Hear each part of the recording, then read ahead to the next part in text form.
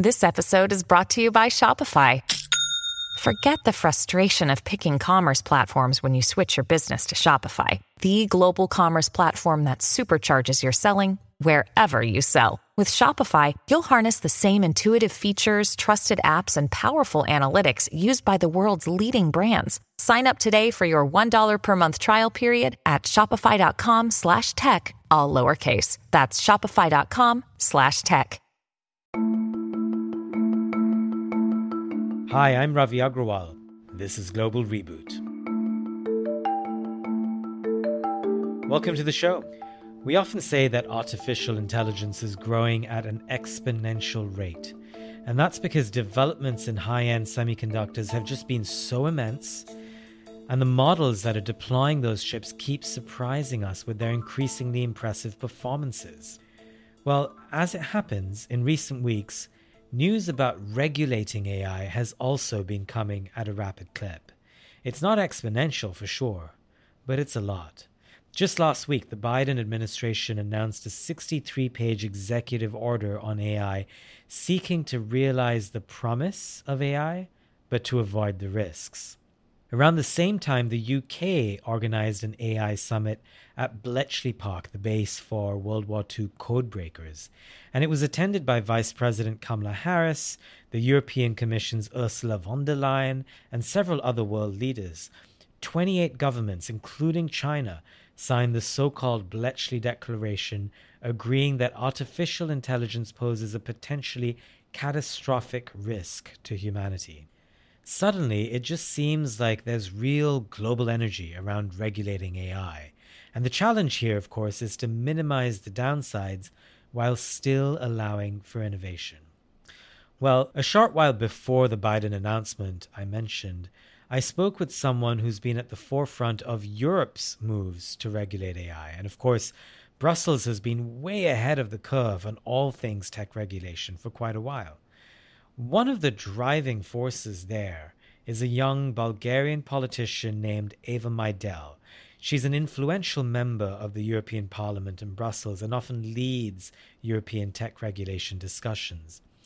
I spoke with Majdal about how to reboot AI regulation, or in this case, how to think about it in a way that is dynamic, but also future-proof. Global Reboot is a partnership between Foreign Policy and the Doha Forum. This is episode 4 of season 3. Let's dive in. Eva Majdal, welcome to Global Reboot. Very happy to be joining you. So I thought we should begin with this. When we think about artificial intelligence in policy circles, we often begin with regulation, and we'll go there in a bit. But I thought I'd begin on a much more optimistic note, maybe. What are the opportunities that most excite you about the development of AI? I don't know if you know, but I actually started my work in the European Parliament about 10 years ago, focusing on tech issues. So in a way, I consider myself a tech optimist. But today, I also consider myself a tech realist as well. Technology has driven processes much faster, and it has delivered services or products that we've never imagined before. So this has deeply contributed to the way our economies work and operate. And this is why I think it's important to take a look at what are the promises out there. So what excites me is the ability to learn has changed already, and it's going to change again at an unprecedented pace. The ability to gain knowledge simply because we'll have more time to focus on getting better, excelling as individuals, and being able to put those ideas, creative ideas that humans have, into the real world. I began very deliberately with the question I did because I think there's a danger in sometimes thinking of regulation as strangling innovation when in fact it can have the opposite effect. It can provide safeguards and a harness as people develop technology for the best case scenarios. But more specifically, I think what you've been describing is how tech can be a force for good, and it can. But what about AI more specifically? How has AI changed the ability of tech to do things that would shape the way we live? Well, I think it has already started doing that quite some time ago without us really realizing. We've just come to a different dimension on the way AI operates. And this is why what I mentioned earlier, it would just perhaps give us the ability to project, to vision, to think more, because some more generic things that a human would do could be done by an AI. So we could actually develop that part of the human brain and time that would be truly beneficial for society. I'm curious about, obviously you're in Europe, but which parts of the world do you think could most benefit from AI? And I have to say, one of the things that worries me is that this is such high-end stuff, especially when you think about large language learning models and chips, especially the highest end chips, that one worries it's only going to get applied in the biggest, richest countries. It's a technology that you could use in a way much easier than many other technologies. So everyone can have access to the technology, but the question is, who would be most tech savvy? And this is why I think when it comes to competitiveness, economic development, perhaps the biggest war we are going to be fighting on is the war on talent. Without the prepared professionals, it would be very difficult to develop as a nation state capabilities that would enable you to use those technologies. And so that would be key, and that can determine those that succeed and those that don't. So I began with the opportunities that lie within AI and technology. What about the threats? There have been so many warnings from influential scientists in the last year who make the point that AI poses a threat to human existence. As a policymaker, how do you gauge the threat level? Well, I certainly have heard and listened to all these calls, and I think it's good to address all sorts of ramifications of AI. If one looks at military applications of AI, for example, some experts would say that the Russian war against Ukraine is actually an AI war. And then winning this war all of a sudden could become not about the people and how many people you have to win it, but it's a matter of data and how you utilize that data. And here the question is, who is using AI and who is using this data and for what purposes? Countries that lead in AI research and development will also lead in innovation and technology. But they will also be the ones supposedly setting the global standards for the use of AI. Whether that would be mainly used for precision of military drones, whether that's going to be used to create an unprecedented wave of disinformation or deepfakes, whether that would be AI that will become an extremely powerful tool to demolish democracies. And this is a major task that has to be resolved, and it would be resolved differently depending on who takes the lead and depending on who wants to set guardrails. So I think in order to be able to set those standards that are according to our democratic values, it has to be the leadership of democratic nations like the US, the EU, the UK, and others together finding ways of how to put those guardrails in the most impactful and meaningful way possible. You know, a lot of what you're describing also strikes me as older technological problems. I mean, as you said, AI isn't particularly new.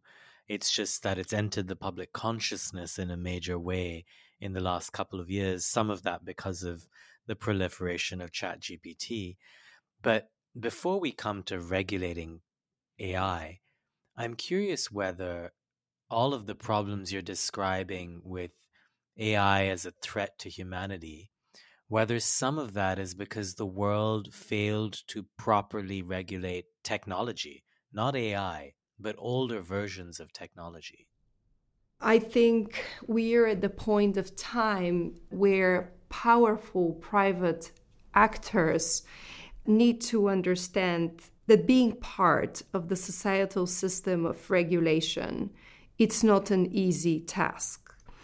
The people, the democratically elected people who would be invested in working on foreign affairs, in geopolitics, they would need to understand better how those private actors operate, how they think, how they work, how we can cooperate together. But in the same time, more importantly, private actors need to understand how policy works. What are those societal responsibilities that policymakers and government officials have? So let's take an example. In business, one could say some of the toughest things you need to do, of course, there's many probably business decisions, but striking a deal with another company is perhaps something that's always tricky.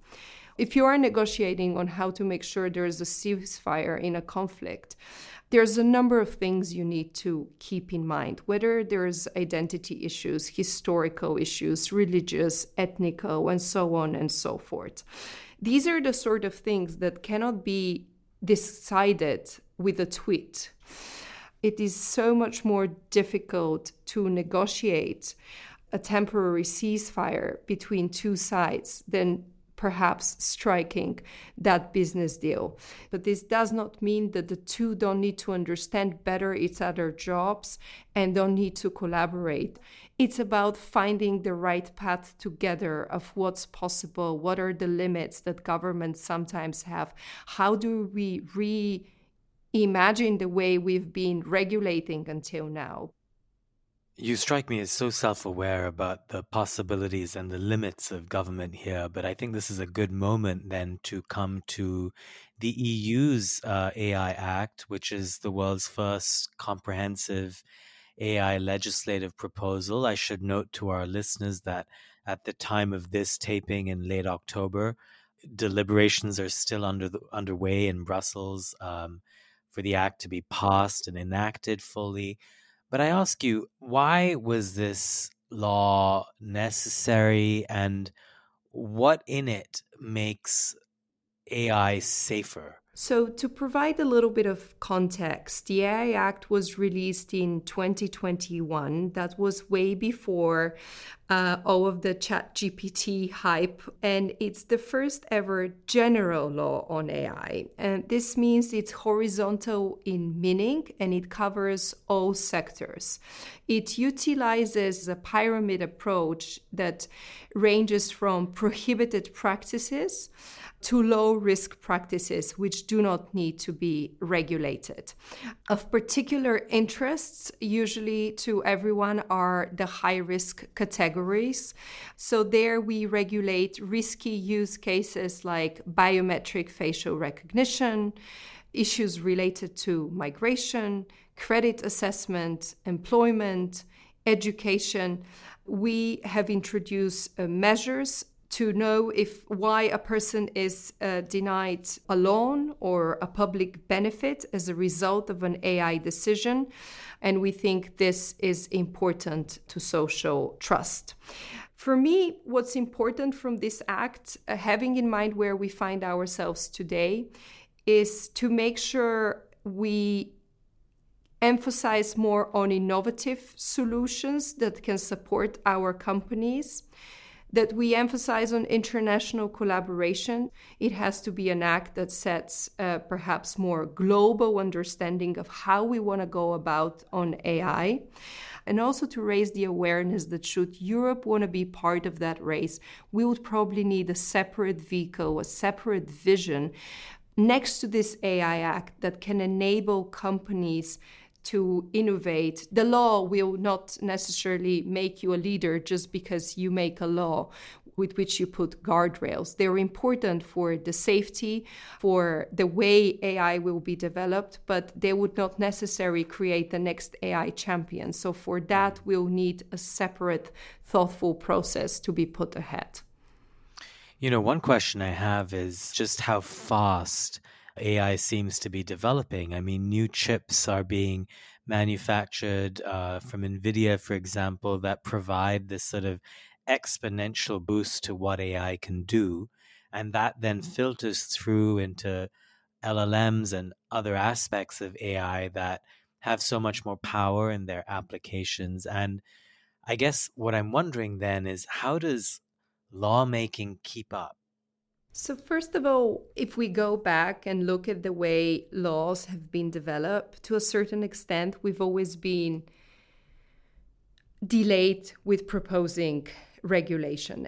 But on the other hand, for us would be important not to play whack-a-mole, so to say, and to try to regulate the next big thing. So a lot of colleagues, when we first heard of the ChatGPT and other novel applications, people said, well, now we need to regulate ChatGPT. And I think we need to aim for an underlying set of principles and mechanisms, and this is what we are trying to do in the AI Act, that are effective for at least the next few years.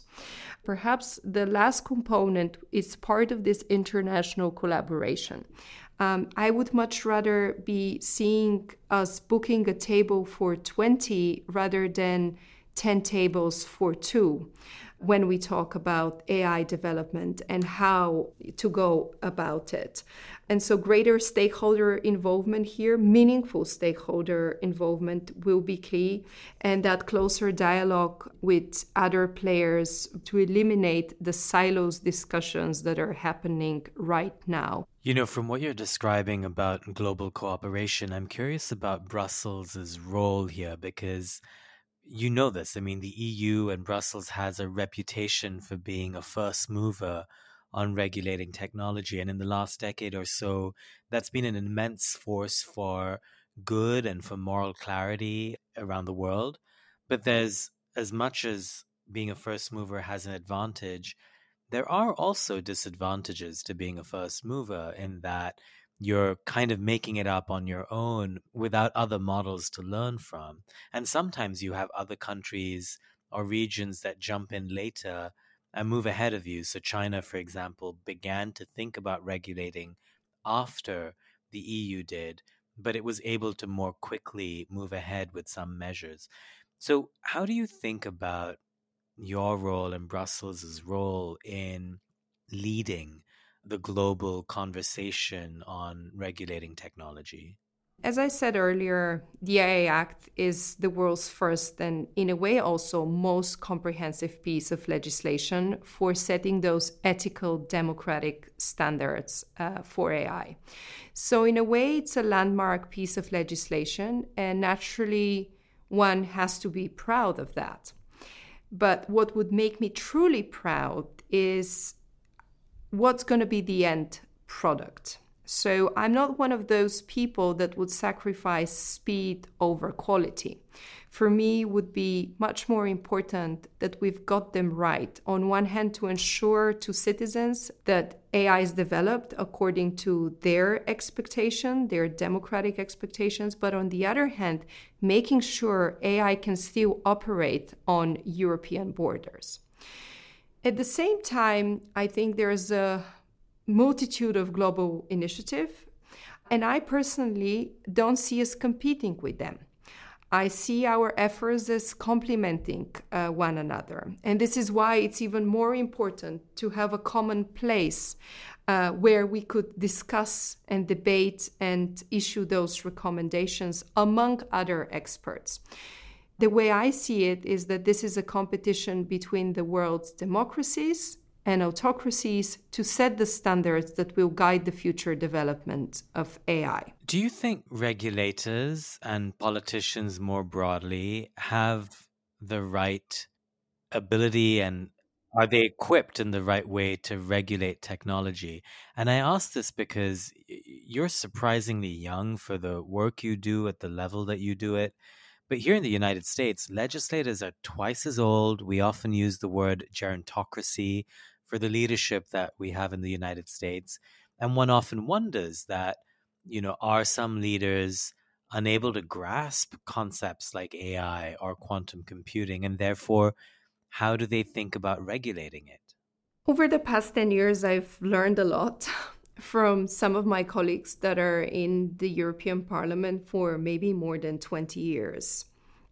But I can see that sometimes it's not about experience, but it's more about vision and understanding trends and being able to strategize and understand how time is shifting, is changing, and also to have some sort of a foresight to understand what are those global trends that will be profoundly redefining our societies in a couple of years from now, and probably they're already redefining them today.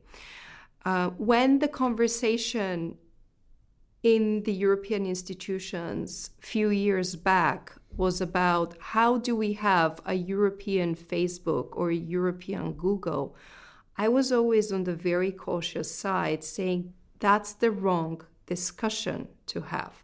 A, we're not going to be able to replicate that. And B, we should be focusing where our strengths are and what do we want to do with our strengths? Where do we think we can succeed? And sometimes it's not even up to the policymakers to pick those winners. It's about providing the playing field so that players could be players. And so I think there has to be a collaboration between those that are experienced policymakers, and we need to listen to one another and to those that perhaps have a vision, have an understanding of where global trends and tech trends here in particularly are moving and how they're influencing our societies. And here it's truly about, being able to grasp that change and seeing where your nation, your country, or the European Union in this case can have that competitive advantage, not just to be the first in regulating, but more importantly, enabling its players on the ground to be successful. I edit Foreign Policy magazine, and a lot of times when it comes to conflict or war or relations between countries, we often like to imagine an ideal end state because it helps to work towards that in policymaking today. And so let me ask you about your ideal end state, say 10 years from now. What do you think is the best way for government and private sector and technology to intermingle and the role of regulation within them? What is your ideal end state? I think the biggest challenge for governments today is how to have foresight and to plan ahead while you constantly find yourself surrounded by multiple crises, be it COVID, be it the war in Ukraine, inflation, issues that are important for your society that you need to tackle today, if ideally you should have tackled yesterday, but in the same time preparing your government, your institutions, preparing your societies to be resilient for the years to come. And this is why I think it would be important for governments to create their resilience teams that are not just making sure that you're cyber protected, but that you're able to predict trends, to predict threats, to also see where the opportunities will lie. And sometimes, by the way, those teams will probably get some things wrong, but some things they will get right. And it's up to the leadership to listen to them. And probably that's even more challenging than making sure you make the right predictions, because it's very difficult to grasp the attention of a leader who has to tackle a problem in their society today for them to think about 3 years from now down the line or 2 years ahead. We're not even talking 10 years. So I think the next 10 years will be how to make sure that governments can retain that societal trust. But this does not mean we should not be preparing for the future. Eva Meidel, thank you for joining Global Reboot. Thank you so much for having me.